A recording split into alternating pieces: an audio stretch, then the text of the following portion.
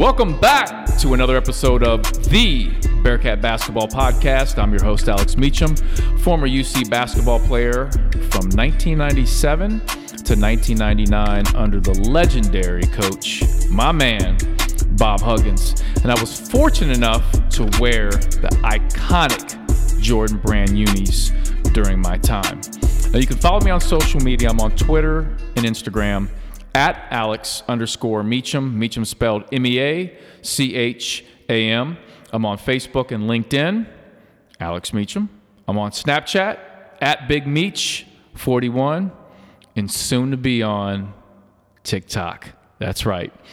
Now, this is the special edition of the podcast, my interview series with a very special guest.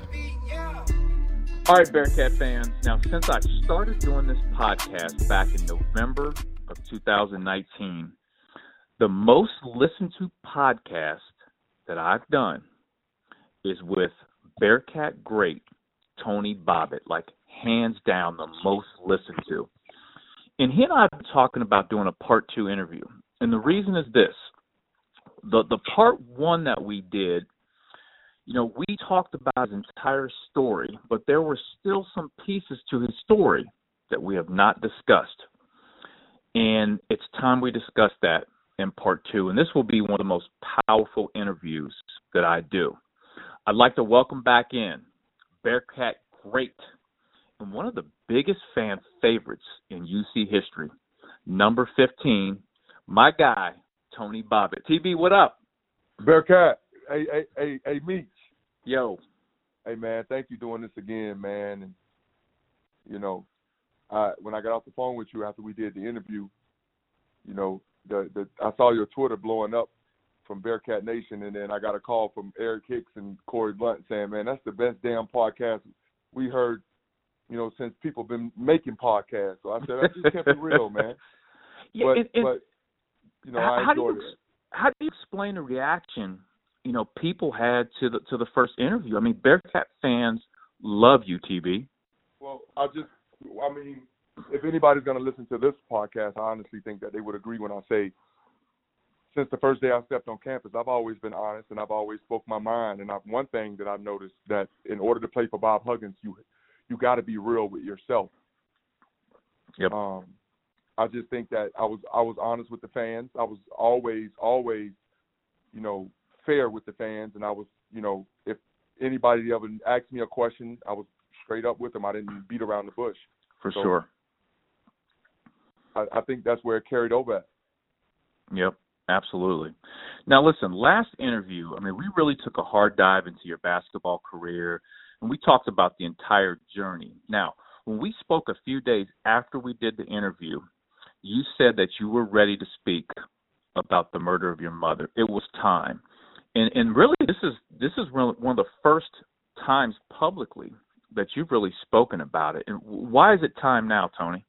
Because it's time for other people to understand that all you guys that's running around there, and ladies too, you're on scholarship, and God has really blessed you to play college basketball or even college sports. And when you look back at your family, you say, I got a mom and a dad, but what we don't realize is we don't cherish our mom and dad as much as we should. And, I just want to let everybody know, the situation that happened with my mom really, really changed my life as anger, frustration, anxiety, PTSD, CTE. I was diagnosed with a lot of stuff, man. I didn't even know what it was. So my thing is, you got a mom at the house, tell your mom every day or your dad every day you love them, despite the things that you're going through in your home, because I'll tell you something real. Getting out that funeral home car, walking into that church, looking at your mom or dad in that casket, guess what? She can't get up. He can't get up and say, you can't tell her, oh, I'm sorry, or I'll do the dishes today, I'll wash it's over. So my biggest thing is, if you have your parents to this day, call them today, call them tomorrow, tell them how much you love them, because I can't do that anymore. I can't pick up the phone and call my mom no more. I haven't been able to do that since 1997. Yeah. So, And Tony, and like you said before, I think you hit it on the head, man. The great thing about you is you're going to give everybody the raw and the real, and that's one of the reasons I was really looking forward to doing this interview. And listen, I actually have no script for this interview because I know how Bearcat wrong Nation, really. you getting ready to hear the damn truth. Yeah. Y'all read about it. Now you getting ready to hear the damn truth about my mom. Y'all want to know the truth? I'll give all y'all the truth. Y'all been waiting all these years to know the real truth about Tony Bobbitt and what happened with his mom. Let's get it, Alex. Let's do it. So let's take us back to 1997. You're a 17-year-old kid in Daytona Beach, and you're going to Mainland High School, just hooping. What is life like for you at that time? Just before we get into mom, just what's life like as a 17-year-old kid right now? I'm the number one player in the state. I lead the state in scoring. I just came off a state championship. Life is great. I got a dad, man, that's just my father, and Coach Huggins, and anybody that knows my dad, everybody knows that my dad is the best dad in the world. And at 17 years old, man, I had the world in my hands. I mean, yeah. I had just signed with Florida State out of high school with Steve Robinson. Well, yes, because that was my junior year. I went to Nike camp, got ranked in the top 15th in the country, came back. I mean, at 17, Alex, life was good, man, until that one Sunday morning, April 17th. You know, that really changed my life, 10:30 in the morning. Now, so at that time, were your mother and father together? Did you live with them? Did you live separately with your mom? No, my mom and dad wasn't together, but I'm going to Okay. tell y'all this, and I'm going to share this with the Bearcat Nation. This is what makes my dad so real. My dad was not with my mom ever since we were 5 years old, me and my sisters. Okay. My dad paid all my mom bills. Now, you tell me what man that's not with their woman and paying all her bills. Right. My mom, I'm serious, my mom was in the streets. She was strung out on heroin. And my dad saved my mom.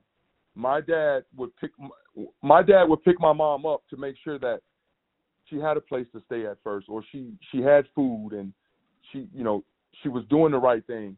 So I don't know how many men out there like that. I don't see that no more. I mean, my dad was there for my mom, and that's what made me love my dad even more, by him showing me that, Tony, I'm not going to give up on your mama just because she had some trials and tribulations. You know what I'm saying? Yeah, for sure. So who did you live? Did you split time? Live with your dad sometimes, your mom, or were you with your mom full time? John Albright was considered my stepfather, but he's my father. He's the man that raised me. So when my mom and dad, my stepfather or my dad, when my mom and dad got divorced, my dad had full custody because he had all the stability. You know what I'm saying? Mom was in the streets, so the judge gave me to my dad. But I keep telling you, my dad is such a great man, he didn't even care about what the judge was saying. He was like, Tony, you can go to your mom's house whenever you want. So by all that, my mom would say, okay, well, since he's letting you come over anytime, I appreciate that, John. And that right there, they became good friends behind all that, because now mom don't hate dad because I'm with dad. You know what I'm saying? Right, for sure. So my mom is loving my dad even more. Like, she's getting clean. You could see herself, like, gaining weight. You could see, he even fixed up her mouth, man. He even got, like, brand new dentures in her mouth. He paid a lot of money to fix up her mouth, man, right before she got killed. So I had the best of both worlds. My dad is a preacher, and he's a concrete owner, and my mom is a heroin addict, and she's in the streets. So I got the best of both worlds. Yeah. So how did you? Okay, so let's kind of dive into your mom's story a little bit. Okay. How did you deal with that growing up as a kid, knowing you're looking at your mom and she's a heroin addict? In a lot of cases, sometimes when people get on heroin or other strong drugs like this, it's almost like you can't do anything to help them. And it gets tough, especially when you're a 17-year-old kid and even younger. So how did you deal with that? I got picked on a lot. But you know what, Bearcat Nation? I got picked on a lot. Oh, your mom smoked crack. See, there's a lot of things that everybody don't know that play that UC. But, my boy Eric Hicks knows, because I shared my story with Eric. I got picked on a lot, man, and I cried a lot behind closed doors because I thought that, why God, why my mama? You know what I'm saying? Like why my mama gotta smoke dope and slam heroin but you know what? It made it, and I'm not saying this because we saw this the other night, but I truly believe what Steve Kerr said, Bearcat Nation, that when my mom was murdered, that was the fuel and the fire for me to go out there and play basketball and give it all I had. Mm-hmm. So when that happened, I just said, you know what? Every day I'm gonna take this basketball and I'm gonna get this off my mind, and I know she's watching down and I know she's guiding me, and I'm gonna use that fuel and I'm gonna put it out here on the basketball court and I'm gonna run from there. That's why you get all the emotion. That's why you see the emotion. That's not really me. That's my mama in me. Like I don't even tell people that because some people might think that's crazy, but it's real. My mom, Erlene Bobbitt, is still living in me. Mm-hmm. Like everything that I do or everything that I've accomplished, I honestly think that besides Jesus Christ, she had a lot to do with. And I was going to ask you the emotion you have always played with since I've watched you. That has a lot to do with your mother. She would always say, my mom got killed my junior year. She would always say, hard work and dedication, son. She'd say, hard work and dedication, son, to get you a long way. Mm-hmm. And I didn't understand that, but it's true. You know, Alex. Seriously, it sucks. I mean, honestly, man, you can have the NBA back, you can have the Cincinnati Bearcat back, y'all can have all that back. I'd rather have my mama, man. Yeah, for sure. You know what I'm saying? Like when I see these guys buying their mom homes, and I see these guys taking their moms on vacation, sometimes, man, I have to take a step back, and gather myself because I'll be wanting to break down and cry because these are the things that I couldn't do for my mom, and I made some good money playing basketball. You know what I'm saying? Yeah. So it sucks, man. So did you think about that when you were like, 16 and 17, obviously being one of the top players in the state of Florida, knowing there was potential for you to go to the NBA eventually? Did you have those conversations with your mother like, hey, Mom, when I finally make it to the NBA and I get there, we're going to get you out of this situation. We're going to get you straight. Did you have those conversations with her? I wish my high school coach was listening to this right now because he can vouch. I used to always tell my mom, guess what? When I get to the NBA, we're going to go get this big old house and you're going to have your garden with your tomatoes, your cucumbers that you like to plant. You know what I'm saying? I'm going to get you the biggest watermelon so you could just put nothing but salt in it and just eat away, Mom. Yep. You know what she would always say? Don't put your faith in man, put your faith in God, son, and it'll happen. Mm-hmm. My mama used to say that. Like, these are words that you don't know nothing about when you're a child. I used to tell my mom all the time, Ma, you see that motorcycle over there? I know you like motorcycles. Don't worry about it, Ma. In about 7, 8 more years, Ma, you're going to have like 10 of them. And she would always say, keep your faith in God, not in man, son. She would never say, okay, son, all right, I believe you. She would always say, keep your faith in God, son, not man. So my mama was something special to me, man. She would get out there and rebound the ball for me, man. You know what I'm saying? She knew nothing about basketball. She was too busy. I keep it real, man. My mama was too busy chasing the damn streets. My mama was into the streets. My mama liked crack cocaine and heroin, okay? My mama would tell me, if I came into her home, she made sure that nobody was with me, because she would say, who's with you? And she'd sit right there in front of me and slam that heroin or smoke that dope. And that's facts, man. In front of you. That right there told me, I got to be strong, not only for me, but for my family. And I got to accomplish something. And I don't know how many people, Alex, that can find their mama dead with no head on their shoulder. My mama was decapitated, man. She didn't have no head, man. And how many people can say that they can make it out the ghetto and still go play college ball and still play pro basketball? Come on, man. I think I did well, man. Oh, beyond well, and I beyond well. Now, and I want to get into some of the details of that day in 1997. But let me ask you this question: how did you avoid like drugs? Like, if you see, a lot of us, we look at our parents as superheroes, but yet, your mom was doing drugs, and that could have been an easy way for you to say, you know what, she's doing it, I can do it. How come you didn't get addicted? You didn't go to the route of heroin. Nah, but we keeping it real on the podcast, so I'm going to go ahead and throw it out there. It ain't no secret. I mean, shit, if you've been around me, you know Tony Bobbitt. So when my guys on the podcast, and they hear, they can't say, well, damn, why Tone lying? No, I like marijuana. I mean, we're young kids, man. I smoke marijuana.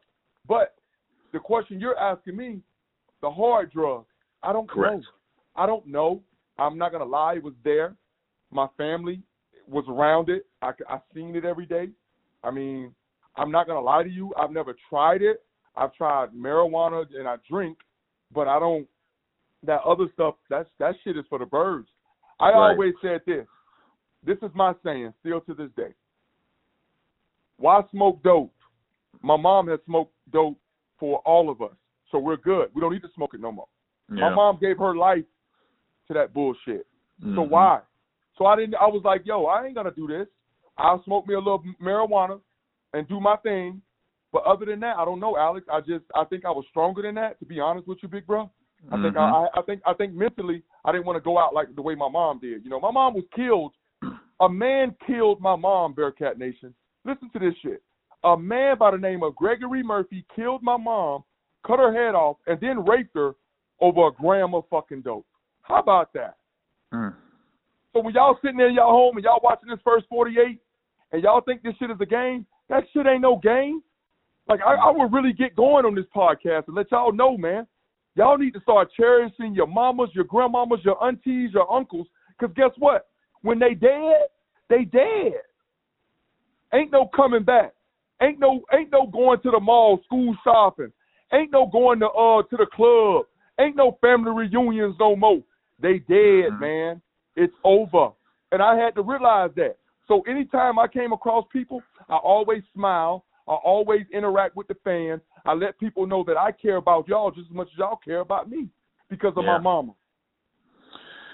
No question. So let's just jump into it, Tony. Take us through that day. Just take us exactly through everything that happened that day. All right. It was April 16th. It was a Saturday night. My dad, it was spring break. It was we were in high school. It was April 16th, Saturday night, and I don't know if you remember this, though, Alex Meacham. Remember back in the day when we used to have Daytona Beach spring break? MTV Daytona Beach spring break? Absolutely. Well, I'm born and raised Daytona Beach, so we're on the beach side. And my father, I called my father on the house phone because at that time there's no cell phone. I called Pops and say, hey, Pops, you mind if I stay out all night? I'm going to be with my friends, and we're at the hotel. So he said, well, Tony, make sure you're safe and give me the address to the hotel right now just in case something happens. That's how my dad was. So I was like, all right, cool. So that night, I didn't want to stay at the hotel, and I'm being honest, due to, crazy activity that was going on in and out of the hotel. So I left.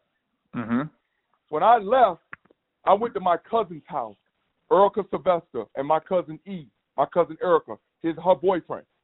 When I went over there, they needed a babysitter that night because they were going out. I had just got over there around 11. And I remember this story just like I told the detectives. I remember this story like it was yesterday. When I got over to my cousin's house, my cousin Erica said, Tony, can you watch the kids? Me and Eric are going to go out. I was like, oh, yeah, for sure. No problem. Well, I stayed the night. No, I take that back. Let me back up a little bit, Bearcat family. Before I went to my cousin's house, I went to my mom's house. That's the truth. I'm sorry. I tried to open the door was locked. I went around the back door, the door was locked, so I jumped on my bike and went to my cousin's house. That's what happened. Let me slow down. Okay. So when I got to my cousin's house, I stayed the night. When I woke up on April 17th, 1997, that was a Sunday morning, I rode the bike from the projects to my mom's home. When I got to my mom's home, I remember putting the bike down in the front yard, going around to the side door, screen door, opening the door was unlocked, and Bearcat Nation, Alex Meacham, when I walked in the house, my mom was laying right there in a pool of blood with newspaper over her. My good friend, Steve Herbert, who was with me that morning, he ran. It scared him. So when I walked in the house, I seen her legs, and I said, oh, my God. I unraveled the newspaper, and she didn't have a head. Oh, Jesus. Her head was in the bathroom sink. Man. Now, y'all Bearcat Nation, y'all sure y'all ready for this shit? Y'all really, really sure y'all want this shit? Because I can give it to you, or I can stop. So y'all pick one, but I'm going to give it to you. So when I found her head, I picked the head up and put it back to the body, which I done messed up a crime scene. Oh, man. So now I don't know what to do. So you know what I do? I got a little bit of weed and I got a little bit of cocaine. And I sit right there Indian style and I snort my cocaine and I smoke my weed. Yes, I did, right in front of the police. Now granted, they didn't want me doing it, but you know what? When you see something like that, everything is out the window. Right. Now, Bearcat Nation, don't judge me because y'all heard cocaine. That's just something that I had to do. I had to find myself. I had to like understand. I didn't understand what was going on, so I was like, fuck it. Well, right. You took my mama's life, you might as well take my life. Mm-hmm. So the first person I called was my best friend, Charlene Clark. She lives in Atlanta right now. Her and her sister, Maisha Clark, came to the scene, and that's when I called my Uncle Hal and my Auntie Brenda, the detectives there, and they were the ones first to the scene too. And, man, that day was just, I can't even believe, like, I still have vivid memories of me seeing my mom. Like, just, she even had the knife. We watched it on video again. She had the knife in her head. He stabbed her in the head. And then he raped her. Like, how can you do somebody like that? Man. Yeah, Alex, are you sure you're ready for this? and Tony, like, I had not heard all the details. And yeah. Just like, the crazy thing is you're telling this, like, I'm picturing the whole situation, and you've been 17 years old. Like, yes. Adults can't deal with this stuff. Listen, you're Bearcat 17. Nation, Bearcat Nation, check this shit out. I found my mom dead on a Sunday. That following Tuesday, I go out and get what I had. I had 55 points. Me and my good friend Tim Pickett was just talking about it yesterday on FaceTime. Because I was telling him that I'm doing the podcast with you. So basically what I'm trying to say, Bearcat Nation, I found my mom dead on a Sunday morning. That following Tuesday, we had a game. I had 55 points. Wow. I'm telling you guys, if you don't tell your parents you love them and you don't appreciate them while they're here, it's going to hurt you in the long run when they're gone. And that's real. No question. That's so, real. Tony, talk to us a little bit about this man that did this. What was his reason for doing this? Had you seen him before? Did you know him at all? Okay. So my dad's best friend, his name is Mr. Henry. The mayor of our city right now is Derrick Henry. Derrick Henry was my high school coach with Coach Charles Brinkerhoff with Vince Carter. So to make a long story short, Coach Henry's father used to own a palm tree company. This guy, Gregory Murphy, was looking for some work and stumbled along Coach Henry's dad, Mr. Henry Sr., and wanted some work. Mr. Henry's wife at the time, Miss Lindsay, and my mom were good friends. So one day, my mom was over at the house, and Gregory Murphy was over at their house, and him and my mom started talking, and that's how they met. Gotcha.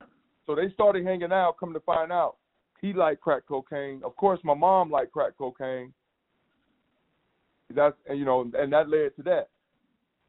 So you had met him before? I've never met this man before. I have never met this man before. I didn't know what he looked like. I didn't even know where he was from.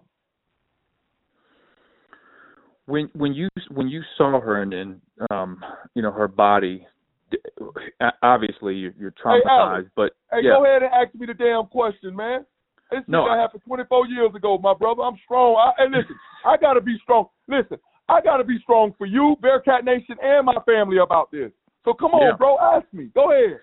Did you process what had happened? Like, who did this? Did you have an idea that the person that she was dating or talking to could have done this? Did you have any idea? You know what? Coming from Daytona Beach, it's a little town, and you would assume to that you could vouch for this. When you live in a little town, everybody pointing fingers at everybody. Hell, the finger was even pointed at me at one point. Ain't that crazy?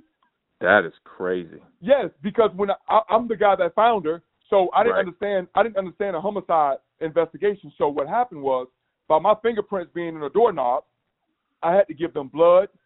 I gave them hair samples. I gave them saliva. I gave them everything. My dad, John Albright, gave them the same thing. Now, my mom had a couple friends when I was a young kid who she used to introduce me to, you know. But these guys was taking care of my mom, man. Every time I see my mom, she had new this, new car, new this. So it wasn't those guys. Mm-hmm. I remember what my dad said. My dad said, son, whoever killed your mama, they're not from here. Because my dad put a $300,000 reward out, man. I didn't grow up poor. Just so everybody know, I didn't grow up poor. I got a daddy that, you know, he couldn't read or write that well, and I give you the truth. My daddy's 74 years old, man, from Savannah, Georgia. Mm-hmm. But he a damn good daddy. And he told me, he said, Tony, we're going to find out who killed your mama. And when he put that money up, and we knew we couldn't find out, and we still couldn't find out who killed my mama, it was somebody from out of town. So at first they thought it was my cousin Lene. And then my daddy was like, what? Why would my nephew kill my ex-wife? No way. My daddy didn't even believe that. I didn't even believe that. So then when the detectives talked to my cousin, which he's passed away now, my cousin submitted everything for him, and his stuff came back negative. So then they were like, holy shit, who done killed Earlene? Now check this out. We get a new chief of police, Mr. Chickwood, from Philadelphia, Pennsylvania. He comes in. My mom's case is the first case he solved when he came in. Mm-hmm. That's what I'm saying.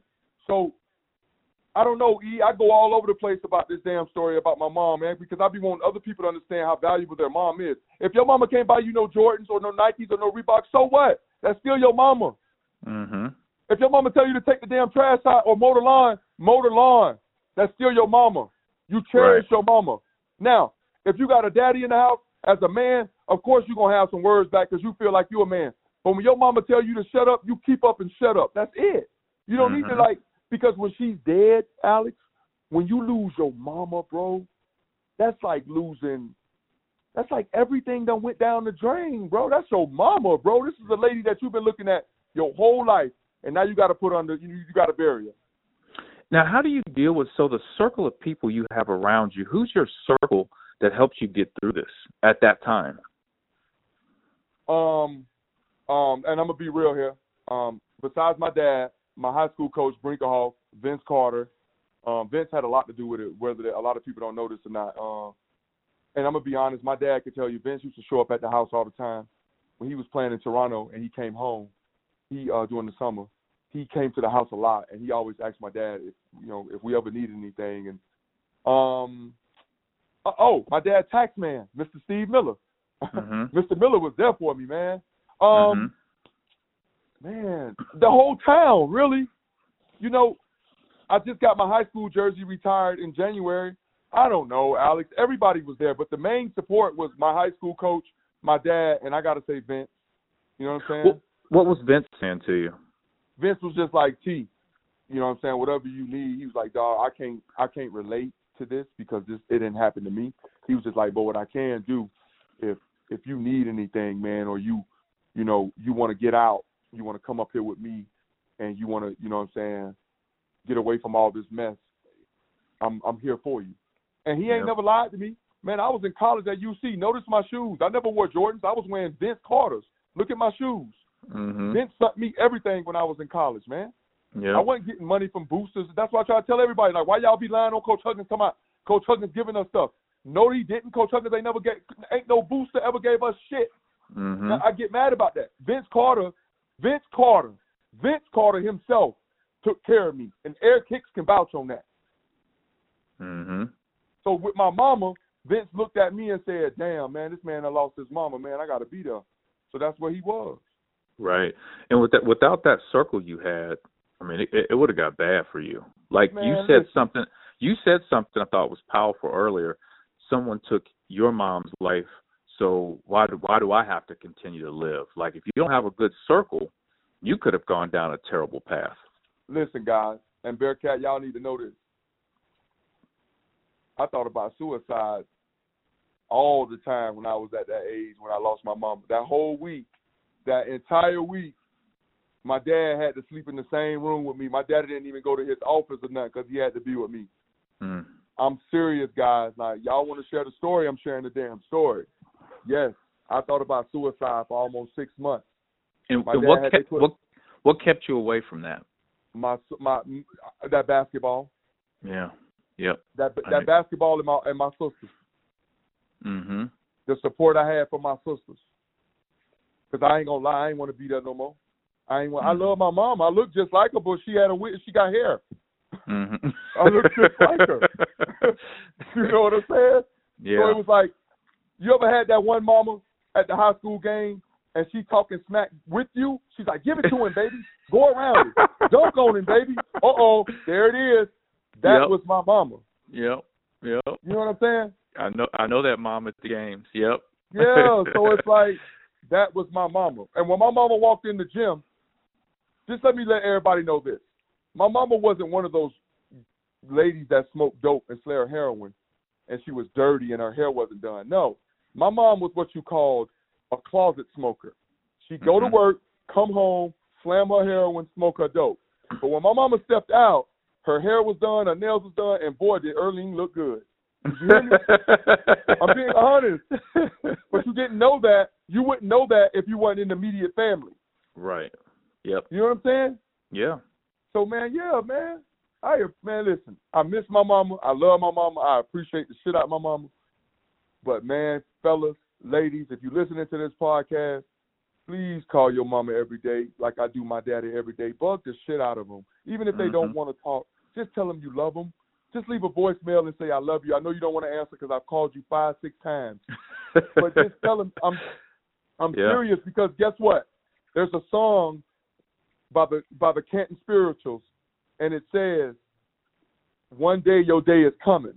And guess what? When we all get to the gate, all them Bentleys, all them Ferraris, all these big-ass houses, all these cars, none of that matter no more. Yep, can't take them with you. None of that, you can't take. My daddy said this. You ain't never seen a U-Haul behind a hearse, have you? That's right. Amen. My grandmother would always say that. Yep. Yeah, Alex, I learned a lot from my mama, man. A lot. My street smarts come from my mama. My street credibility, the reason why I'm able to go home and walk the streets with my partners and not be touched is because of my mama, honestly. It ain't got nothing to do with no basketball. They respected my mama, man. Mm-hmm. Still to this day, Alex. How much did that event that day change you? Okay. It's called Killer Instinct. I didn't even know what Killer Instinct was till I found it dead. I went on that basketball court and thought I was the best in the world. Mm-hmm. That changed me. That Tuesday. Changed me. Huh? You talking about that game on that Tuesday following her death? Yeah. Yes. Like, I couldn't even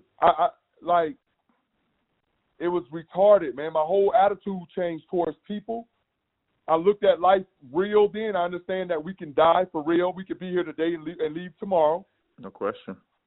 I took life serious. I mean, if anybody knows me, they always can say, well, Tony's smiling, but, man, he's serious all the time. I am. Mm-hmm. I just think that, I don't know, Alex. I'm going to ask you a question on top of a question because you just asked. Let me ask you this. Do you think God takes stuff away from us so we can prosper?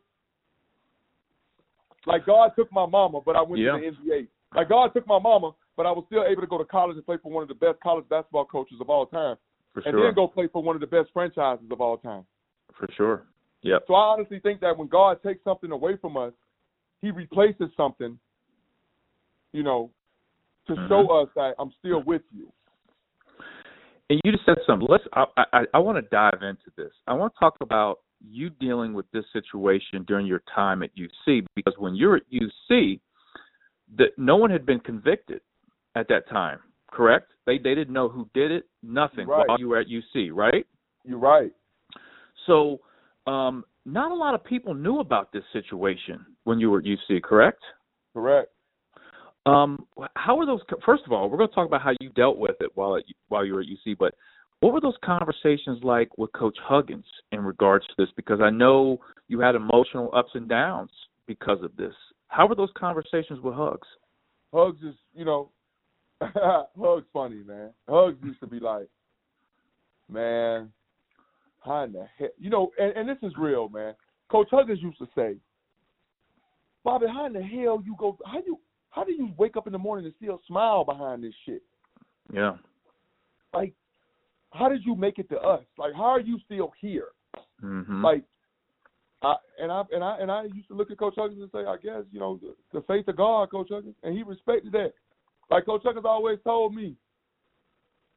I mean, Alex, look around. Look at the players that Coach Huggins coached. These ain't no guys come from prima donna homes. Right. Half of these guys come from, messed up situations. Yep. I mean, look at Corey Blunt. Look at Nick Van Exel's situation. His mama was murdered as a cop. Mm-hmm. How many Bearcat family know that? Yep. So Coach Huggins understood. He understood trials and tribulations. I honestly think he did. That's the reason why he took us in the way he took us in. Mm-hmm. And I think that's the reason why he was so hard on us. But what they don't tell the story. And I tell you this, I am so waiting on ESPN or any one of them weak ass shows to lie on Coach Huggins because I'm gonna get on that show and I'm gonna tell the truth. Coach Huggins was tough. Coach Huggins was tough on us, but behind closed doors, Coach Huggins gave us hugs, kisses, and he told us he loved us. Yep. You know what I'm saying? So I want to hear that. That's what he did for me, man. Yep. We know that. We know that. It's important that other people know that and understand that. And with my mom, man, he was there, man. He always told me, if you need somebody to talk to about it, I got you. But at that time, Alex, you're trying to be a man, you're trying to be tough. You don't want to see nobody. You don't want nobody to see you break down. You know what I mean? Right. Yep. So it's like, if I vent to Coach Huggins and I'm away from the team, then somebody gonna think something up. So I just stayed strong, man. And look at some of the shots I hit, the game winners I hit at UC, man. Them some all-time great game-winning shots. Yep. Mm-hmm. Like, and I honestly give the praise besides Jesus to my mama because she the one looking, man, that damn shot I shot against Louisville to win the game my senior year, man, I don't even know how that went in. Your mom guided that in, right? My mom, man, my mama. Yeah. I always tell my daddy that. My mama, man. My mama. Look, my mama didn't have no tattoos. I don't have any tattoos. My mama didn't have gold teeth in her mouth. I don't have gold teeth. She didn't have no piercings. I don't have piercings. I'm just like her, bro. Mm-hmm. I'm every bit of Earlene Bobbitt. Yep. Now, when you were at UC during your time, how much did you think about your mom and really just like break down? Oh, all the time. I would break down at my boy Congo shop at Exclusive. Mm-hmm. I would go talk to Congo about it, and me and Congo would, because of where he come from. I don't know if you know Congo, right? I don't. Over right up there on Vine Street that owns the store Exclusive, Men's Exclusive. Okay. I would go up there, man, and I did a lot of my venting to Congo. I did a lot of my venting to my good friend Ike that owns the barber school in Cincinnati right now. I did a lot of my venting to Chad Johnson, Ocho Cinco. Yep. I got a lot of good friends that live over in Hyde Park who I used to mess with. Like my boy, shout out to my boy Jermaine Boyd and Kara Boyd. Jermaine Boyd Jr. That's my family. Those were the people that I was with. I broke down a lot, Adam. I can't lie, Alex. I'm sorry. Man, that shit was crazy. You trying to be the man on campus. I can't go nowhere around Cincinnati because everywhere I go at that time, everybody know me.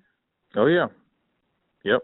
But what sucks is, I remember one time, me and my girlfriend at the time, we were in Olive Garden, and I told her to turn around, and she turned around, and I said, look at that son and mama. I wish I had that right there.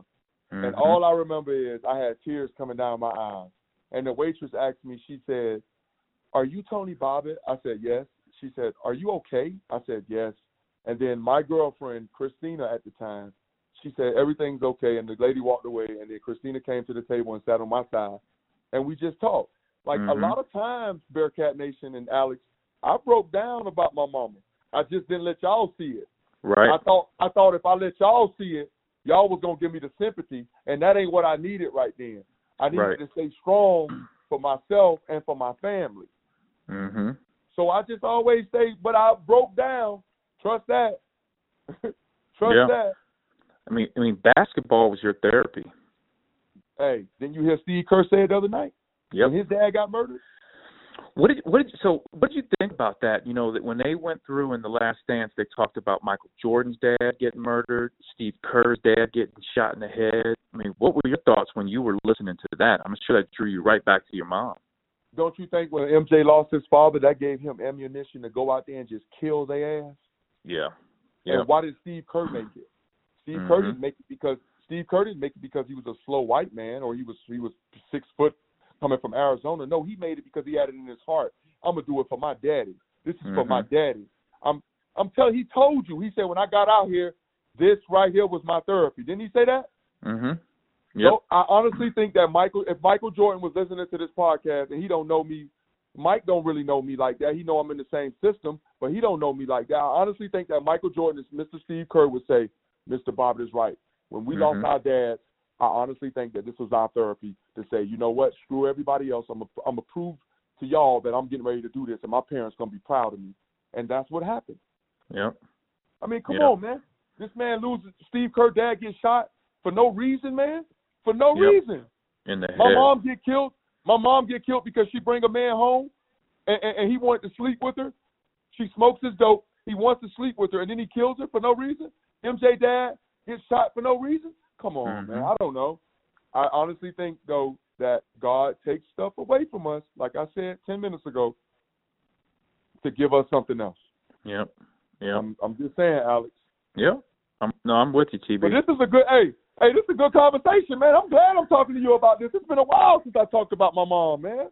No, this is great because, well, first of all, I've never heard the complete story. You and I have never talked in detail about this, and so many people in Bearcat Nation have no idea about this.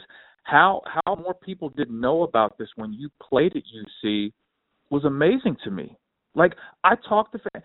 People don't know about this, how it was kept so quiet, and you managed to never use anything as an excuse when you played. You just played, right? Yep. And that's the truth. I wasn't the best Bearcat. I'm not the best Bearcat of all time. And I'm going to say this, Bearcat Nation. There's no best Bearcat of all time. What we are brothers. We are brothers that played for one man, that taught us to be strong mentally and tough physically. He taught us to love each other. Bob Huggins taught us to tell the truth. Bob Huggins also taught us, if you get to that rack, you better not give up that damn layup. You get what I'm saying? I'm just trying to get you guys to smile now. But what I'm saying is, we all come from the same situation at the end of the day. And to go to college and play for a legendary coach that understands your problems and understand your flaws and know that he going to love and be there for you no matter what. That's the best feeling in the world. When you know you can cry in front of your coach and your teammates and not be laughed at because they feel your pain, and you know that's a brotherhood. I cried in front of my teammates. They know this. I mean, I keep saying Eric Hicks because I spent more time with that 6'5", 260-pounder that want to just grab him by the neck every time. You know, he that boy always want to choke the life out of me. You know what I'm saying? But he understood my story. He called me right after he listened to the Part 1 podcast that you and I did.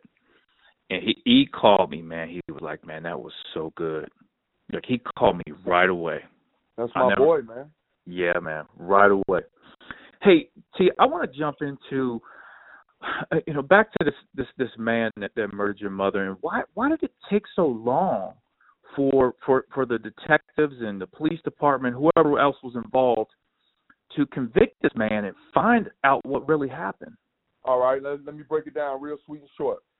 You notice all these shows on TV now, all these guys coming up with these murder charges now? Yep. These new crime shows that they're getting? Mm-hmm. It's called Dana, baby. Yes, sir. It's called DNA, baby. Mm-hmm. See, back then, Bearcat Nation, we didn't have DNA. So when Gregory Murphy killed my mom in 97, he went to prison in 98. But when he went to go do 10 years for something we don't know. But he got out in 07. When he was getting out, before you get out of prison, they do a national database. You know what I'm saying? They swab your mouth to see if you got other crimes out there. Wow. By that time, we had Dana, baby. Huh. Woo! We got Dana, Bearcat Nation, and Dana got his ass. And I was in Germany playing. I was playing in Bremerhaven, and I got a call at 3:00 in the morning from Daytona Beach detectives. And my high school coach brother, Rob Brinkerhoff, was on the case, and he's the one that showed up to my mom's case in the beginning. He told my family, Mr. Bobbitt, I'm not retiring until I find out who killed your mama. And he gave me my word. And I woke up that morning. I got a phone call. Gregory Murphy had just been released from an Atlanta prison, but they was picking him up on murder on my mama. And the DNA matched. And, boy, that goddamn Dana, boy, she worse than karma. Boy, that goddamn Dana. Hey, listen, fellas. Hey, Bearcat Nation, listen. For all those people out there committing crimes, boy, Dana is worse than karma. Mm-hmm. Listen to me. Dana is a motherfucker, okay? So did at any point prior to Murphy getting out of prison and them doing the DNA, did anybody suspect him? Was he talked about? Nobody talked about him. No, listen. He got out. Before he was getting out of prison, they had already known that his DNA matched my mom's crime scene. Okay. So the detectives told me they got to drive from Daytona to Atlanta to go get him. So when they went and got him, he confessed to the murder because they showed that they had evidence, and his DNA was up under her skin and all that right there, whatever, however that goes. Now, when all this going on, I'm in Germany playing. Man, my sister say, when they saw this man, you know how you'll be thinking like, okay, muscular dude, a little bit, it's a little bigger. Mm-hmm. Man, this man ain't no bigger than John Meeker. No disrespect, John. I don't mean to laugh. No disrespect, Meek. Hey, shout out to the Meekers, man. Yeah, no question. You know what I'm saying? Yeah. I'm just saying, man. He wasn't no taller than Meek, man. Man. For real, man. He was like Dr. Colosimo size. Wow. You feel me? Yeah. So and I'm like, damn, man, you killed my mama? Was there okay, all right, so when you find out and he admits to it, is there relief, anger, like all that rolled in one? Can I tell you the truth? And I'm gonna tell everybody this that's gonna listen and is listening. That was the best feeling in the world. That was like having your baby born, like watching one of your kids born. Like, yes. Like, hell yeah, boy, you made it out. Let's go. Like that. I was like, yeah. I came back to practice the next day. That following morning, I came to practice, and there was a police officer from the U.S. Embassy there talking to my general manager because they had already got the call from Daytona. So they wanted me to leave and fly from Germany to Daytona, but I couldn't do that because I was in the playoffs, and I ain't going to give up that money. Right. And when y'all get him on trial, once y'all start on him on trial, then I'll be there. But right now, I'm trying to get this money. So what Daytona Beach did for me was they kept me involved in everything, everything. They kept me involved in everything. And the good thing was, and I'll tell the truth, I wasn't there for his sentencing because I felt like I don't need to be there for his sentencing. So I did a telexonic. I was able to do a telexonic hearing with the state prosecutor that was on our team. Okay. So I was able to understand what they was giving Gregory Murphy and what he was sentenced to and all this dumb stuff. So you never attended any part of the trial? No, I didn't need to. Gotcha. Because so I was already labeled as one of the main, witnesses. Yeah. After they labeled me off as a suspect, because I understood, I was so young, I didn't know what suspect meant. I was like, Daddy, I hope they don't think I did this. He was like, no, son, listen, you found her dead. They have to label you as a suspect right now until they can clear you.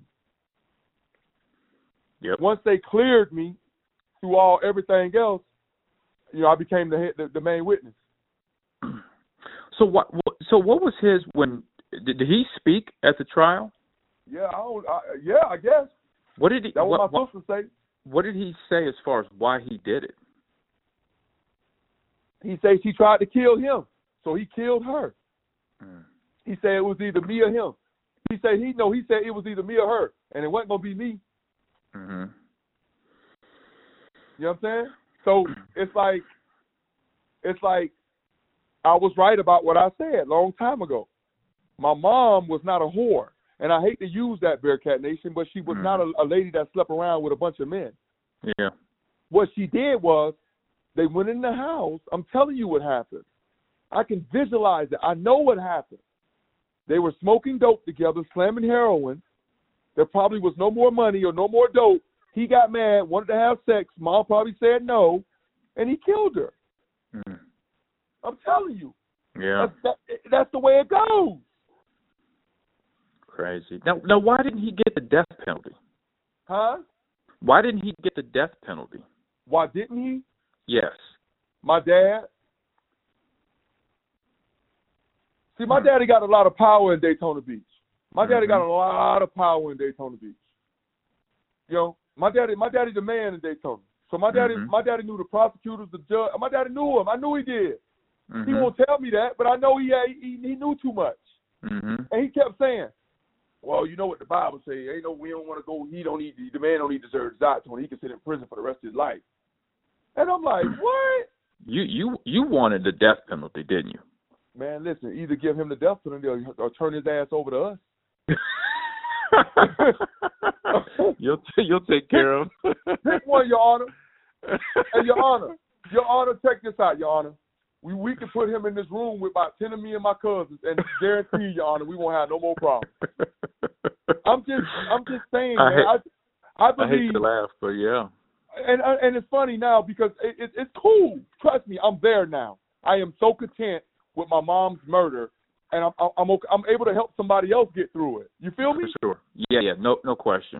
It's for sure. It's like you guys give the death penalty to a child molester, but you won't give this death penalty to a man that brutally. I mean, he beat my mama with a hammer, man. It was like, what is going on here? Yeah. But you know what? He's sitting in prison. I check up on him at least, once, twice a month to make sure. You check up to see that he's still in there and not. I look up Florida Department of Corrections all the time. Yeah. I got to make sure that he gonna rot now. Yeah. I got to make sure that he gonna pay. He got to pay for what he did now. You can't get away with that. Yeah. So the jurors didn't think he deserved the death penalty. Now, when he's in there and he's in there for life, correct? How then did that change you at that point? So now you have, and it's the only word I can think, but you have some closure at that point. Like, okay, I know who did it. I know the result of what happened now. I can now be at peace to some point with it. How then did you change? I opened up a lot. I started being nicer to people, honestly. Meech and Bearcat Nation. I mean, I've always been a nice gentleman. I've always been respectful, but deep down inside, I had a lot of hurt, a lot of anger. I'm being honest. It's like that T-Mobile commercial when it hits the satellite. You ever seen it? The pink, when it hits the thing and everything spreads. That's how I felt. Honestly, I just let everything go, man. And I'm proud to say right now, like, I'm so glad that they found the man that hurt my mom, because I was able to let everything go and just honestly, man, and trust God. Like, I ain't the perfect man in the world, not by no means. But boy, by that man, by Daytona Beach police finding out who killed my mom, they really don't know how much I appreciate them, and they really don't know, like, how much that helped me inside because, like, I was hurt, man. You know what I'm saying? Like, I'm telling you guys, man, I could see situations in stores or restaurants, and I would just go in the bathroom and cry because my mama wasn't there. Or I could see this kid, or I could see this kid mistreating his mama, and I'll just be like, what? That what frustrates me. You know what I'm saying? Right. Yep. So now I'm at peace with it, and it's so good. Now I can help somebody else get through it. You know, you can't get through something without having to go through something. Yeah, right. Like, I done been through a lot, man. You have. And now you have children. And and we talked a little bit about this offline, but your conversations with your children, and have you fully told your children about this situation? The only kids know out of all 4 kids. The only the 2 oldest ones. Mm-hmm. And they understand because of where my daughter lives and where my son lives, and you know they had direct, you know, access to that conversation. Okay. Other than me. You know, my dad asked me one day, he said, Tone, do you mind if I tell the story to your daughter? Mm-hmm. I said, Dad, she old enough, she a teenager. Go for it. Now, she breaks out on you, which she did. And Dad told her. And then when she was with me, she said, Dad, can you tell me the story about Grandma? And I told her, I said, Shyla, are you serious about this? And she said, yeah, Dad, I want to hear it.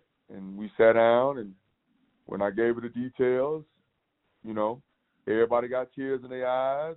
Mm-hmm. Now, my son, you know, he like me. Tony like me, the older boy, Tony Jr. Tony said, well, Daddy, why did he do it, and how did you feel? You know, he asked me the questions you're asking me, Meech. Yep. Now, the younger 2, I haven't explained that to yet because they, you know, they ain't ready for that yet. But yeah, I'll get them there. But the older 2, they know. The older 2 know. Yep. And, you know, kids can read. Kids can get on Google and read these days. You know what I'm saying? I know. So, you know, it's sad. They'll find out. They'll find out if you don't tell them. They're going to find out. Yep. A day does not go by. Right. Not a single day goes by. 365, you thinking about your mother. Every day. Every single day. Every day. Is that thought about her different now? Obviously. Nope. Still the same. Still the same. Yep. You can't see nothing like that and expect that to ever go away. Mm-hmm. This is what y'all need to understand, Bearcat Nation. And this is really, really, really, excuse my language, this is like really fucked up. Could you imagine the last time you seen your mom is with her head cut off? You get what I'm saying? Man. Y'all understand what I'm saying? That's what I'm trying to say. That's just something out of a horrible horror movie. Yeah, that's like some shit out of Michael Myers. Exactly. Shit ain't no game. Yep. That's why when somebody say this right here, and they be joking, or I'm going to kill myself, or I will kill you, those are words that you shouldn't use around people. Mm-hmm. Because you don't know what that does to me. That, like, when you say, I kill you, like, I done had my mama killed, so I don't take that. I take that personal. Different meaning to you. You know what I mean? Mm-hmm. So I don't know, Alex. We have to, like, cherish our moms, man, because I don't want nobody sharing. There's plenty of guys that probably got the same story as me, but I don't know them. Mm-hmm. And I didn't play basketball with them. Right.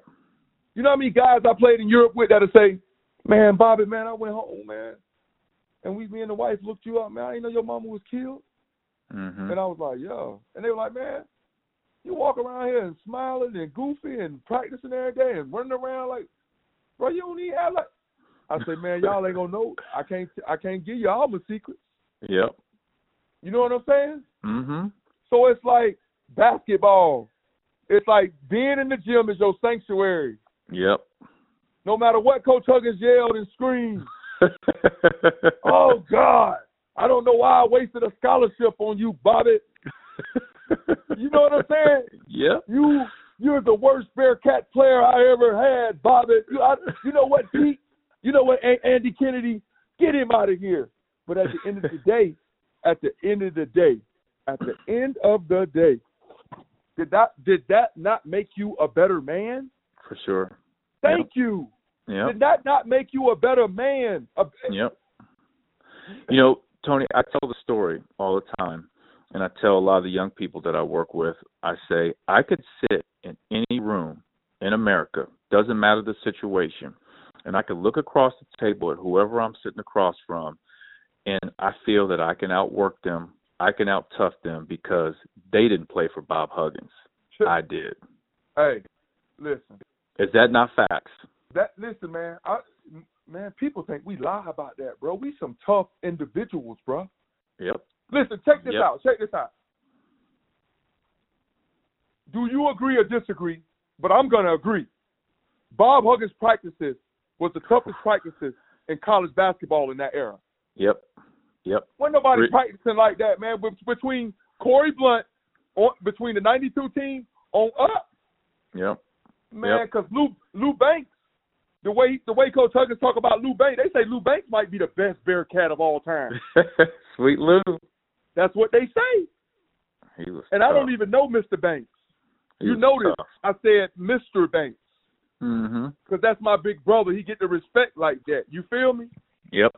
And I've never met this man. I don't even know this man, but that's what Coach Huggins said. Coach Huggins said, Bobbitt, I remember that day. You think you're good, huh? I wish Lou Banks was around. Boy, I wish Lou Banks was around. But what people don't understand is Lou Banks is the first All-American to play for Coach Huggins. See? Did anybody know that? Did anybody know that? Lou Banks was the first All-American to ever play for Bob Huggins. So why do we don't get we need to start giving our people respect, bro. Like you said, you sit in a room and you're going to outwork him due to the fact you play for Bob Huggins. Yep. I feel that. No, every time I walk into a room, I'm like, they didn't play for Hugs. I went from 3 to 6 p.m. every single day. And you might get kicked out at 5:30 and got to bring your ass back at 9. Remember what Hugs used to say? I got 27 hours a week for NCAA, and I'll use them all up right now. Yep. I used to be like, oh, don't do that, bro. We got to sleep, bro. I remember those. Hey, you know what? And I want to jump into this because we didn't talk about this in part one, and I knew halfway through part one of our interview, I knew we had to do a part two. So I wanted to save this. And a lot of Bearcat fans have always asked this question about this particular game, but I kind of want to build up to it. And I want to talk about the DePaul game in 2004, the conference championship. But let me set the stage for it real quick before we talk about that game in particular. Prior to that conference championship game, you guys played DePaul twice in the regular season, okay? Right. Now, you first played them at home, and you played really well that game. I remember that game. You had like 19 points. After the game, you were like, look, we do not lose here. We do not lose in Cincinnati. And you were very prophetic with that because the rest of that season, you guys really only lost one other game, and that was at home versus Charlotte. Right. Okay. Now, go to the second game versus DePaul. It's at DePaul. You do not have a good game. Hugs goes off. You guys lose. Hugs after the game is like, I should have left Tony Bobbitt at home. If I had to do over again, I would have left him at home. And you said, my attitude stinks. He's right. He's absolutely right. I got to make a change. I got to come out. We got to beat Memphis. Like you said all that. And that all led up to the conference championship game versus DePaul. Okay? So I want to set the stage. I want people to understand that DePaul championship game, there were other things at play that led up to that, right? Right. It wasn't just that championship game. There were games before that. You played really well that first game. You stomped the second game. Here we go in this game. All right, so let's go through this game with about 8:22 left in the game. You get hit in the groin. Now take Bearcat fans through what exactly happened, the real deal. First of all, I hate to say this, but I know what you're gonna say too. Y'all ready for this shit? I know what you're gonna say. Hey, we got to do what we got to do, man. I know the fans don't know this though. I know check this this out. We talked about it. Tell them, TV. Check this out. First of all, the DePaul coach, I want to give a shout out to the DePaul. What was his name? The tall, light-skinned guy? Oh, God. When you guys played him. So, Bearcat Nation, just so you know, he did not like Tony Bobbitt. He liked Tony Bobbitt. He liked Tony Bobbitt off the court.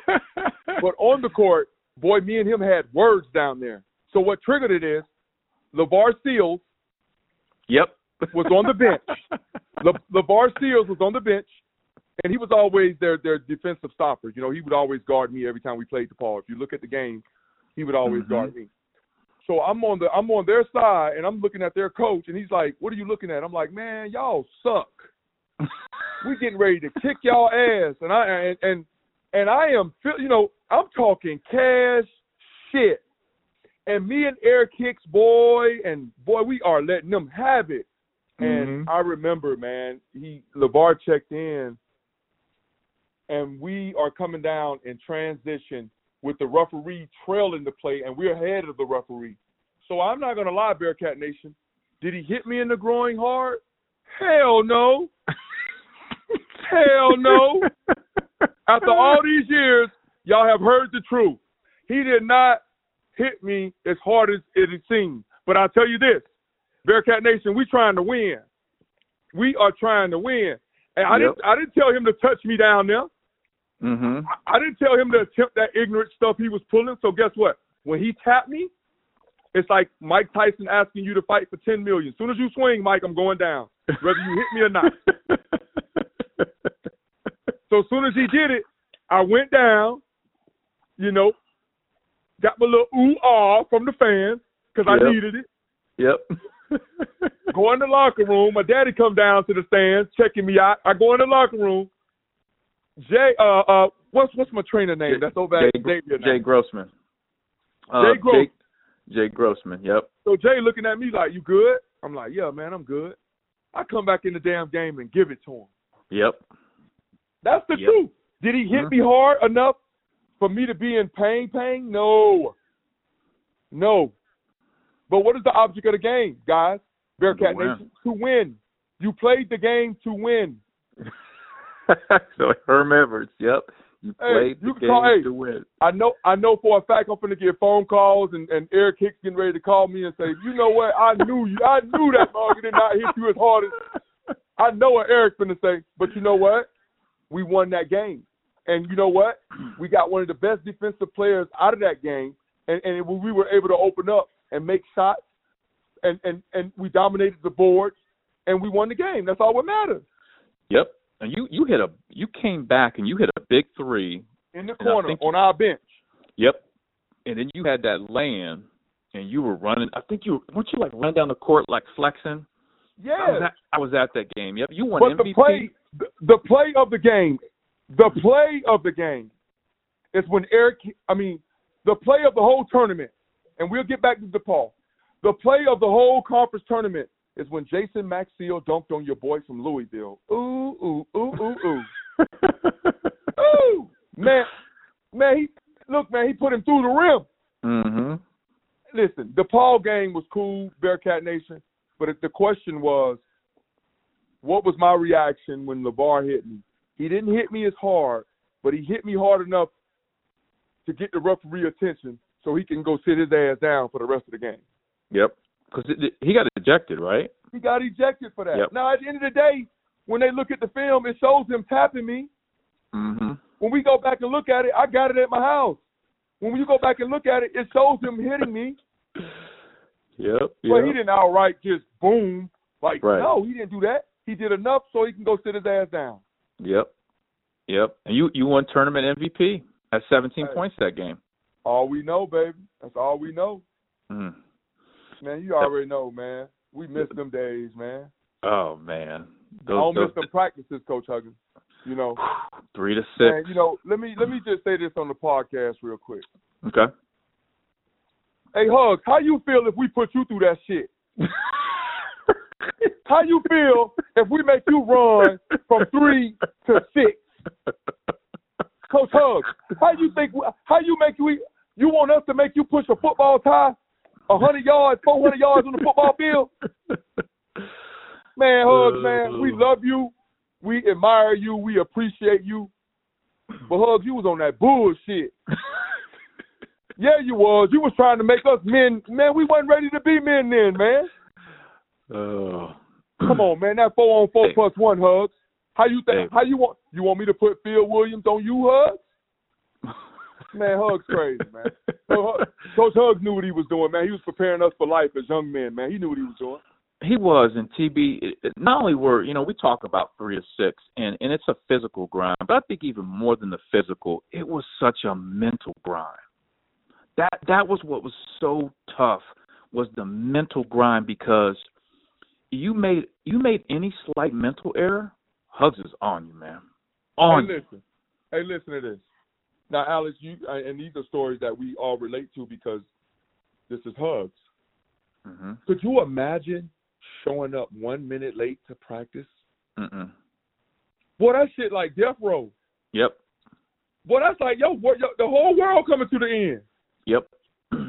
Yep. Well, listen, we used to get to practice around 1:30, man, to be prepared for a 3 o'clock practice. That's because we know what we're getting ready to get through. Mm-hmm. Our bodies got to be stretched, man. We got to be like Luke. You know what I mean? Yep. Man, I tell people, man, y'all play for who? Duke, who? Carolina. Boy, look, even, like I told Rashad McCants them, even if y'all was sponsored by Jordan, y'all Jordans didn't look better than ours. Don't nothing look better than that black and red, baby. No question. Best uniforms ever. Period. Best unis. Listen, man. Okay. What? They couldn't. Man, listen. We pull up at people shoot around gyms, and they looking at us while they walking off the floor. We look like movie stars. Yep. We look like movie stars. And TB, as you look back at your career, this is one question I did not ask you in part 1, but as you look back on your career at UC, what's the one game that sticks out to you? Like, what was your favorite game that you ever played in? Oh, I gotta say, my senior year, the Memphis game when I hit the game winner. Mm-hmm. I had the last 5 points in 30. I had the last 5 points in I want to say 15 seconds. Mm. I gotta say that Memphis game. Yeah. Yeah. Because Calipari was getting calls where he shouldn't have got calls. Mm-hmm. And Coach Huggins, James White was, oh my God, James White played the game of his life for us. He was guarding that freshman, and that freshman had 28 that night. Mm. But the way he was getting 28, the referees was trying to, and that's when I didn't understand the politics of college basketball.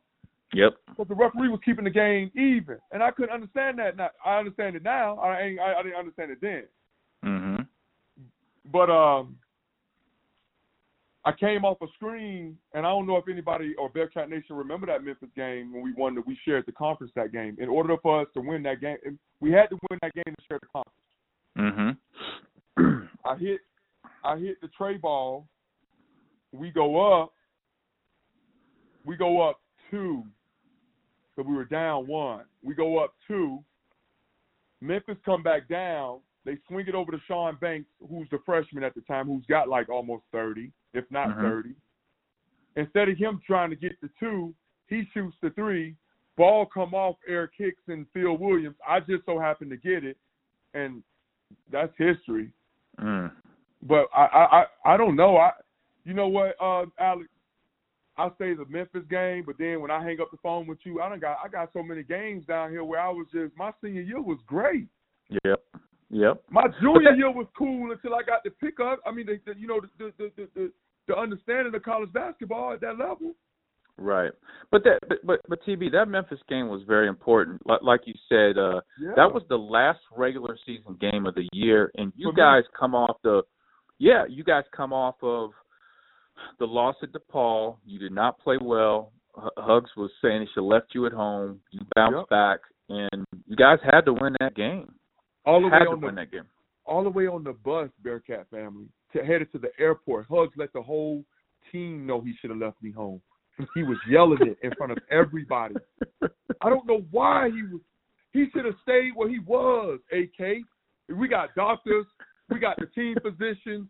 We got, you know what I'm saying? We got everybody on the bus that's going to get on the airplane. And hey, Bearcat Nation, listen, if you didn't have a strong mind and a strong heart, y'all couldn't play for Coach Huggins, man. No. So as fans, I'm going to say this. As fans, please appreciate this podcast that Alex Meacham has put together so y'all can hear the truth. Y'all are hearing the truth. Please appreciate Alex. Please understand that Alex has done something for y'all so y'all can hear the damn truth about y'all coach. Y'all coach is a real man.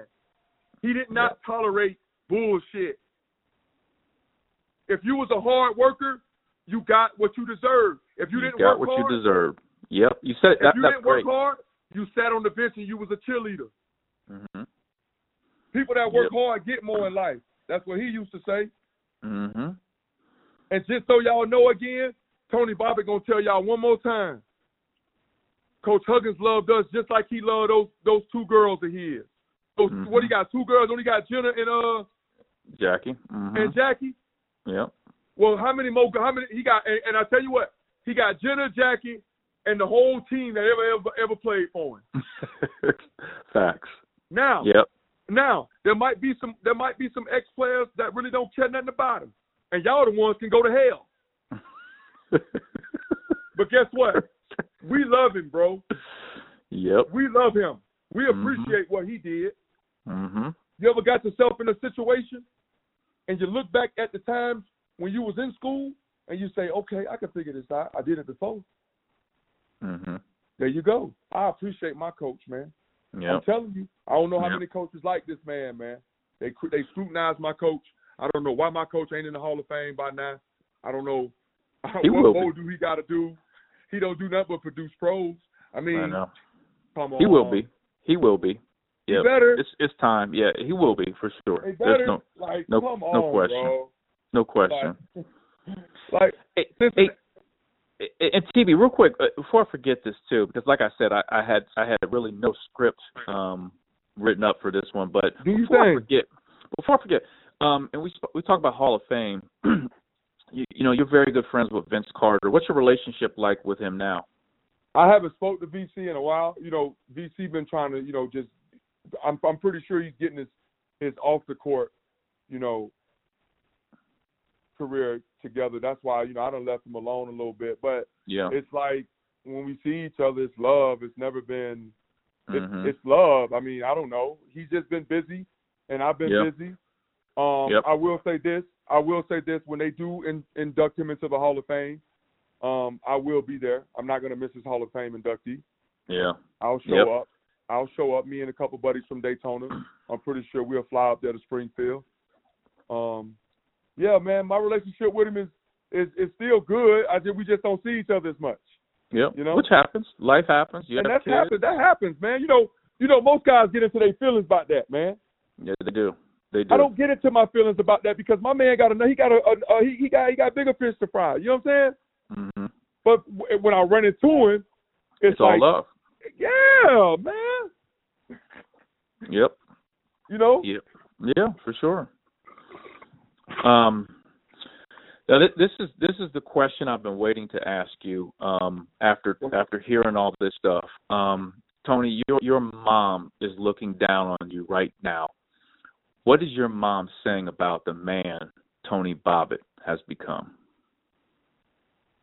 First of all, she probably saying, "Lord, I'm gonna slap the shit out of him for all them swear words you done used."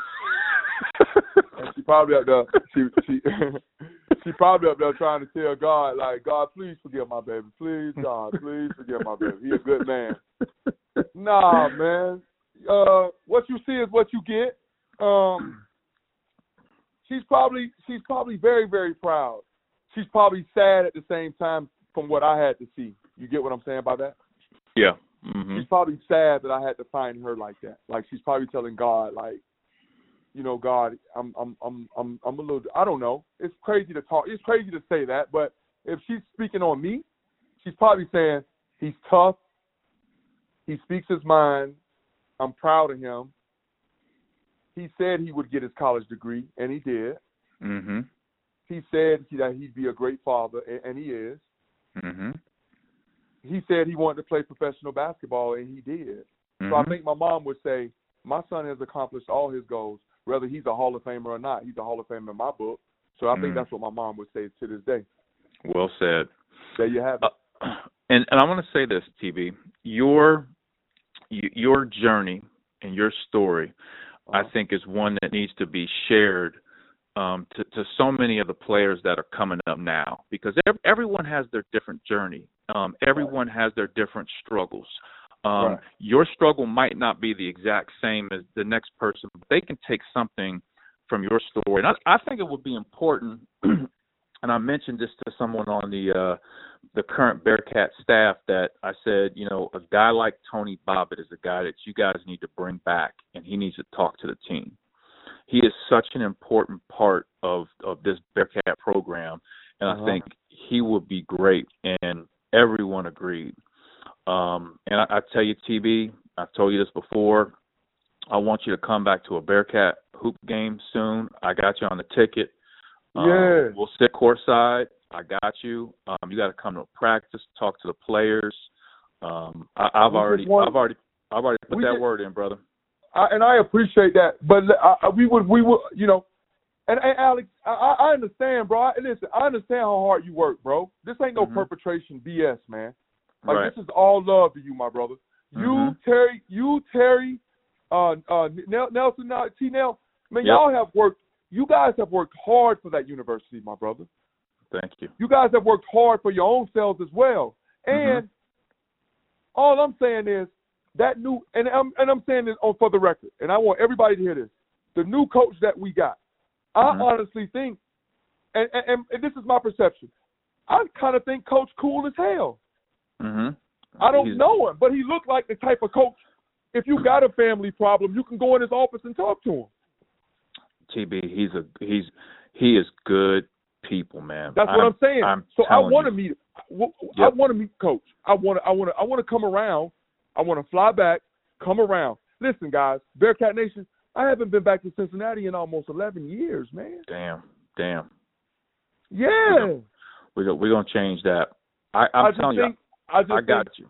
I honestly think that I want to share this. I would love to tell these boys about this, man. They need to hear it. You know what's good? You know why I take my hat off for Mick Cronin? And I will say this. I'll give Mick credit on this. Yes, Bearcat Nation, Bob Huggins did have a little problems with us off the court, with the law a little bit. I'll give Mick Cronin credit on this. But I'm going to talk shit at the same time about her. and don't you edit this. I'm not. No. You don't edit a Tony Bobbitt interview. You do not edit a Tony Bobbitt interview. Thank you. The difference between Bob Huggins and Mick Cronin. Mick Cronin, you was not ranked in the top 10, my brother. You've never had a team that was ranked in the top 10, my brother. Bob Huggins had basketball players that was picked on, that wanted to see go down. So we did get in a little trouble. But I will give you this, Mick. You did keep those boys out of trouble. You did a good job at that. But the hell with you, Mick. Bob Huggins. Hey, man, we rolling with Bob, man. Yeah. Come on, man. No question. What Bob used to tell you? Bob used to tell you, I'll put you on a Greyhound. A Greyhound to Daytona? Bro, that's 6 days. Yep. He didn't care. Do you think he had feelings because you didn't want to work hard? Do you? Because you didn't want to jump to the ball and go third man, let your man through third man? Man, please. And then the assistant coaches, Meach. Yep. Do you remember the assistant coaches he had with him? They was just as crazy as him. Oh no, you had AK, Keith LeGree. I had Judd, man. I had Keith Legree, man. Yep, crazy Man, Keith. you wasn't messing with Keith, man. Keith a great man. Listen, Coach, you want to hear this story real quick, Bearcat Nation? One day I come into practice, and everybody can vouch on this. I don't want to work hard, and I'm on some BS. Mm-hmm. And boy, we going through the scrimmage, and Keith got mad.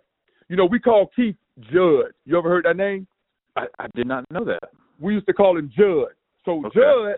Judd, a.k.a. Keith, got mad at me. So I yelled back at him. And Bearcat Nation, this is the truth.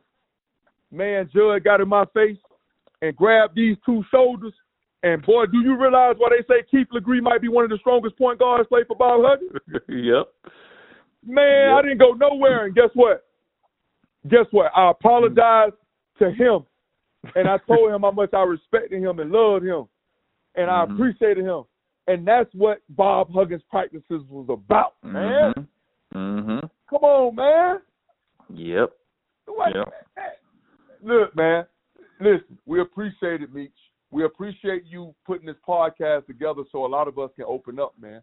A lot of guys waiting on Tony Bobbitt to open up. Now they're gonna open up, bro. No question. After you did the first interview, that led to a lot of other guys wanting to come on the podcast and tell their story. I think some of them were hesitant a little bit, but when they heard yours, they were like, "Man, I got to come on and tell my story." That's the guy that honest truth. I sent a lot of people yours, and I said, "Look, Tony came on. He was real, raw. Your turn." And they were like, "I'm in." So thank you. You can't hide from it. Why are we hiding from it? Right. Yep. Why are we hiding from it? Yep. I don't know, Meech. Hey, man, I'm telling you right now, TV, this will surpass part one. This will be the most listened to podcast, by far one of the most emotional ones that I've ever done. And I really appreciate you coming on and telling this and just being raw and real like you always are. And I have no choice. No choice. And I'm telling you, I've told the coaching staff they've got to bring you in. You've got to tell your story to the current guys so they can hear this.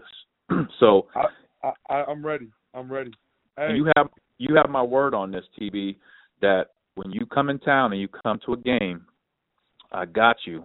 I'm gonna take you to the game. We want to sit courtside. We're gonna sit courtside. Wherever we need to sit, we're gonna make it happen. In that new arena? The new arena is beautiful. I'm trying to sit half court, man. We're I want to be in the game, not of the game. Hey, ask Coach, do we need an extra shooter? Hey, we'll take you.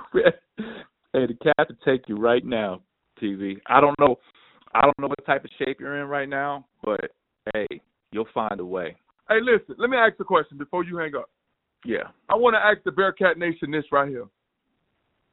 And I need y'all to comment on Alex, Twitter, and Alex going to get back with me on this. Per shooter. Bearcat Nation, name your 5 per shooters that played in the era that you watch. Your 5 per shooters. I want to hear it back. Alex going to get back to me. I'll put that out there. I'm going to give you my 5 right now. I was about to ask you, where do you rank yourself and what are your top 5? Go ahead. Here go my 5. Lizelle Durton. Yep, no question. Tony Bobbitt.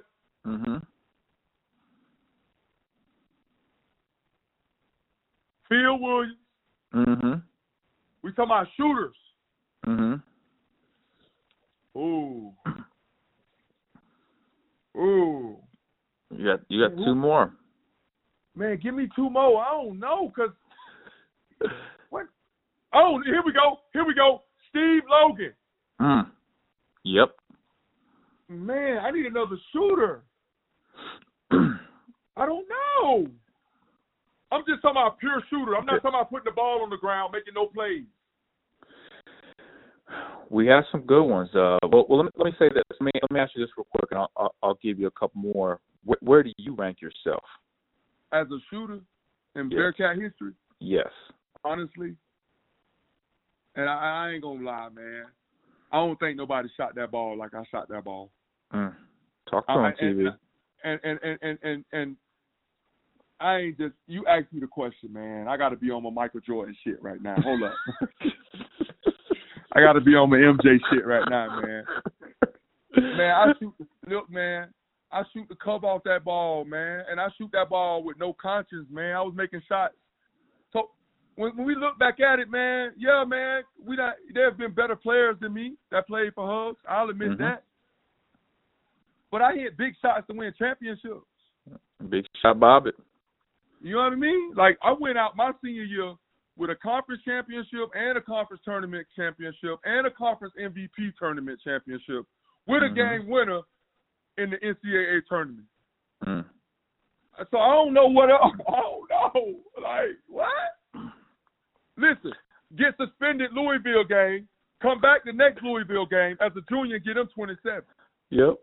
Right out there, Oregon 30. I don't know. We talking about shooting the ball. I ain't never dunked the ball. I wasn't no dunker. So I don't know Lizelle. I don't know what Dirk did. Lizelle could shoot the ball. That's what I'm saying. And I'm not taking it. He was like you in that Lizelle. Like Tony, I felt like you could miss 9 straight, and you were going to shoot the 10th one like you had just made 9 in a row. That's how Lizelle was. Like, you couldn't tell Lizelle missed a couple. So I can't even say, when you say rank, I got to be the little bro on this because I've heard that, and I know I was throwing myself out there because we on the podcast and we laughing and we hee-haw, but the stories I hear from T-Rat, the stories I hear from Corey and Nick and all them, man, they say Lizelle could shoot that ball, man. Ooh, he could. That's what I'm saying. So it's like, I got to put Big Bro up there. Like, I'm okay, I'll take the back seat, but I ain't going to back down. No. Because I know when that ball touched my hands, boy, Andy Kennedy was like, boy, you shoot the ball. Because now let me ask you this before we go. Who the best point guard to play at UC? My favorite ever is Nick Van Exel, without a question. Hogan? Yeah, for sure. Like, you got to remember this, TV. Growing up, like, there were 2 players in my time growing up. One was a guy named Roger McClendon who played for the Bearcats back in the 80s. Roger, he was my first, like, basketball idol. The second was Nick Van Exel, man. I had never seen anybody that was like my height, big hands, can control the game, could get you a bucket, could throw crazy passes. It was like a guy just felt like Hugs didn't yell at because he just didn't make mistakes, TB. Right. But I played with Lowe, and Lowe's by far, him and Kenyon have the 2 highest basketball IQs I have ever been around. Like, just their knowledge of the game and what's going on and making adjustments, man. Steve was a bulldog, but Nick's my favorite guard of all time. Now, who you taking, James White or Melvin Levitt on your team? Both on the same player. And obviously, they bring you a lot of different things. I'm a little partial to Mel because I played with him and I know what Mel. Here, let me tell you about Mel. Mel in practice would give you nothing, like nothing. He was terrible in practice. As we watched The Last Dance, and Michael Jordan was like a dog in practice, Melvin was horrible in practice. But you pop some popcorn and you turn some lights on him, like, who is this? Man, I mean, hitting threes, dunking on people. Hey, man. No, Jay White was the opposite. No, but both ways, though. Jay White going to practice and play. Yeah. And so I'm a little, because I was there with Mel, and I know what he would do when we were in the trenches. I will say this about James, though. That length and that athleticism. Boy. But hey, listen, let me give my boy a shout-out, man. I know what you're going to say. I know IQ of the game, bro. It's crazy. It's crazy. Oh, my God. James man, so damn smart when it comes to playing basketball. Boy, I told her, I said, we got a point guard. He talking about who? I say, James White. Yeah. He was a hell of a passer, man. We were sitting in the lobby. I said, James going to be our point guard, man. Yep. Put James at the 1. Man. Yeah, James. Hey, Bob Huggins had some great damn teams. Oh, I'm telling you. And the thing is, I think you said something, and you fall in this, and you fall in line with the type of guys he recruited. I mean, he recruited tough dudes that wanted to win at all costs. Like, he don't want you if you got a circle driveway in your yard. What the hell? He got one. He got a circle drive. He don't even have a circle driveway. That's facts. That is facts. What do you mean? Yep. Man, they say Bob Huggins used to pull up in neighborhoods, man, to go get these man, and these white men, these black boys look at Coach Huggins and be like, "What up, Coach?" Yeah, because they know Coach Huggins is trying to save men's lives, man. Yep. You know what I'm saying? Like, how many coaches can do that, man? This man showing up in neighborhoods where he's not even supposed to be. No security. The hood. And you know what? That is a great point, because if you look at arguably one of the greatest Bearcat teams ever assembled, and that's that 1992 Final Four team with Corey Blunt, Nick Van Exel, and them, there were a lot of guys on that team, and the way he assembled it, a lot of coaches would have never recruited that team and guys like that. But he did. First of all, they talk about all these players, but we need to give a special shout out to Herb Jones too. Ooh. People forget about Herb. Are Bearcat fans? Y'all better not forget about Herb Jones. Do y'all not know Herb Jones led the team in scoring on that 92 team? Yep. He was a large part. Corey Blunt, I interviewed Corey Blunt. He talked about it on the podcast. I'll be honest with you, man. He was like, Herb led us. He led us and got us there. Yeah, man. Herb, one of my favorites, man, for sure. I love you doing your thing, man. We proud of you, bro. You giving us a platform. So when we do come back to UC for a game this coming season, because I'll be there, I'm coming. Mm-hmm. When we do get there, now we've given some of the fans that listen to the podcast a little bit of security to understand that it is okay to approach us. It is okay to say hi. Yep. I'm not gonna back down from you. I might just go sit in the stands with you and cheer a little bit. You know, this is my school at the end of the day. Mm-hmm. But we need to we're gonna get our program back to where it used to be. And back to where it used to be means we got to get our old basketball alumni to get involved with the university again. Absolutely. And these other programs, you look at Carolina, you look at Duke. How many times you see in a game where these old players sitting in the stands supporting their school? Yep. And they don't have to worry about nothing. I agree with you. And I think with Coach Brandon there now, and I've had several conversations with him, and that is a priority for him. Not just winning on the court, because he and I were talking one day, and we were talking about the importance of the players that came before the guys that are there now. Like, if you embrace them, you engage them, that helps your program now. That helps you get – if you're bringing back the Tony Bobbitts, the Kenyon Martins, the Sean Kilpatricks, the Nick Van Exel, that helps recruiting. That helps the whole aura of the – like, if you're a recruit and you're on a visit and you see Tony Bobbitt, Lakers, Corey Blunt, Bulls, Nick Van – they're like, man, I got to come here. That's the reason why I came to Cincinnati, because I knew Bob Huggins was the best chance of me going to the damn NBA. Yep. Talk to him. Yep. I mean, you want me to talk my shit? You cannot go to a school and you expect that this coach – no, my coach produced NBA basketball players. Mm-hmm. My whole dream is to play in the – I think I got a shot. So guess where I'm going? I'm going to go play for Bob Huggins. Right. Yep.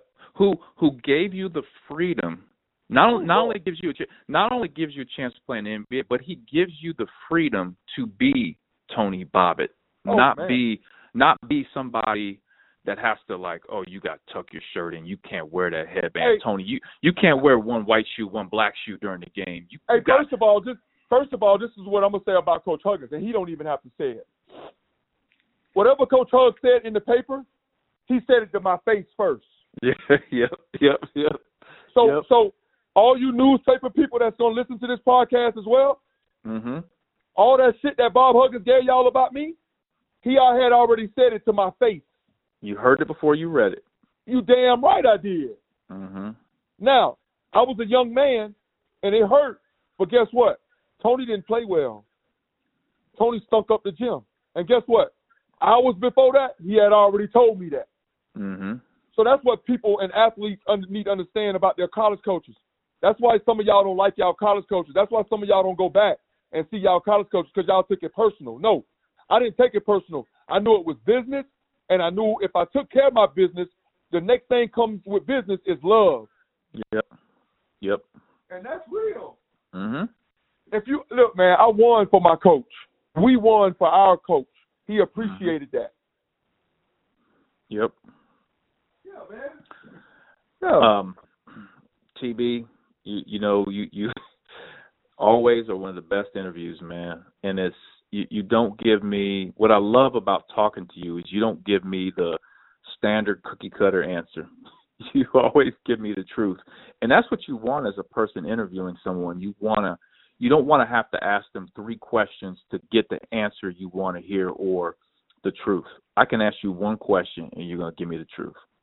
So I appreciate that about you, TB. Hey, man, we appreciate you doing this, man, and Bearcat Nation, we appreciate you guys taking the time out to listen and give me the shout-outs, you know what I'm saying? But, Alex, man, we give this, shit to you, man, because nobody's connected no more, man. Through this COVID, this right here has opened up a lot.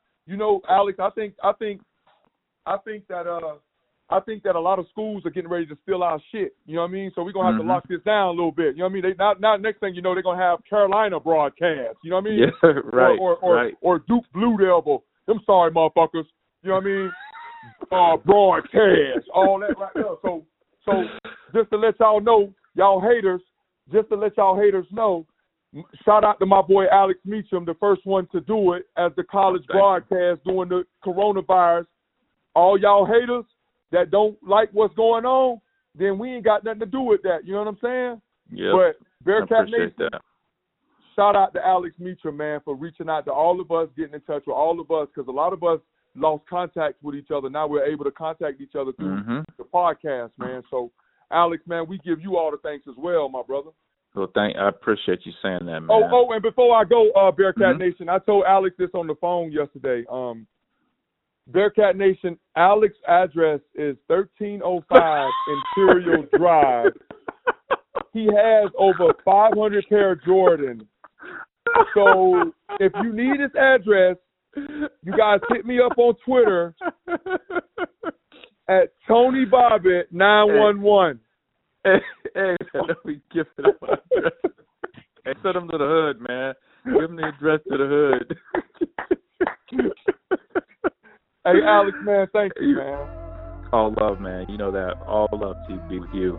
Hey, let's talk, man. Soon, man. For sure, man. I appreciate you coming on, and I'm gonna give you a shout. We're gonna catch up. Thank you very much, Alex. All right, brother. Be safe. All right, my brother. All right. Bye-bye. Later. I want to thank everybody for listening to our special episode, our interview series of the Bearcat Basketball Podcast. And once again, you can follow me on social media, on Twitter and Instagram at Alex_Meacham. Meacham spelled Meacham. Also on Facebook and LinkedIn, Alex Meacham. On Snapchat at BigMeach41, and soon to be on TikTok. I appreciate everybody listening to the Bearcat Basketball Podcast. Go Bearcats.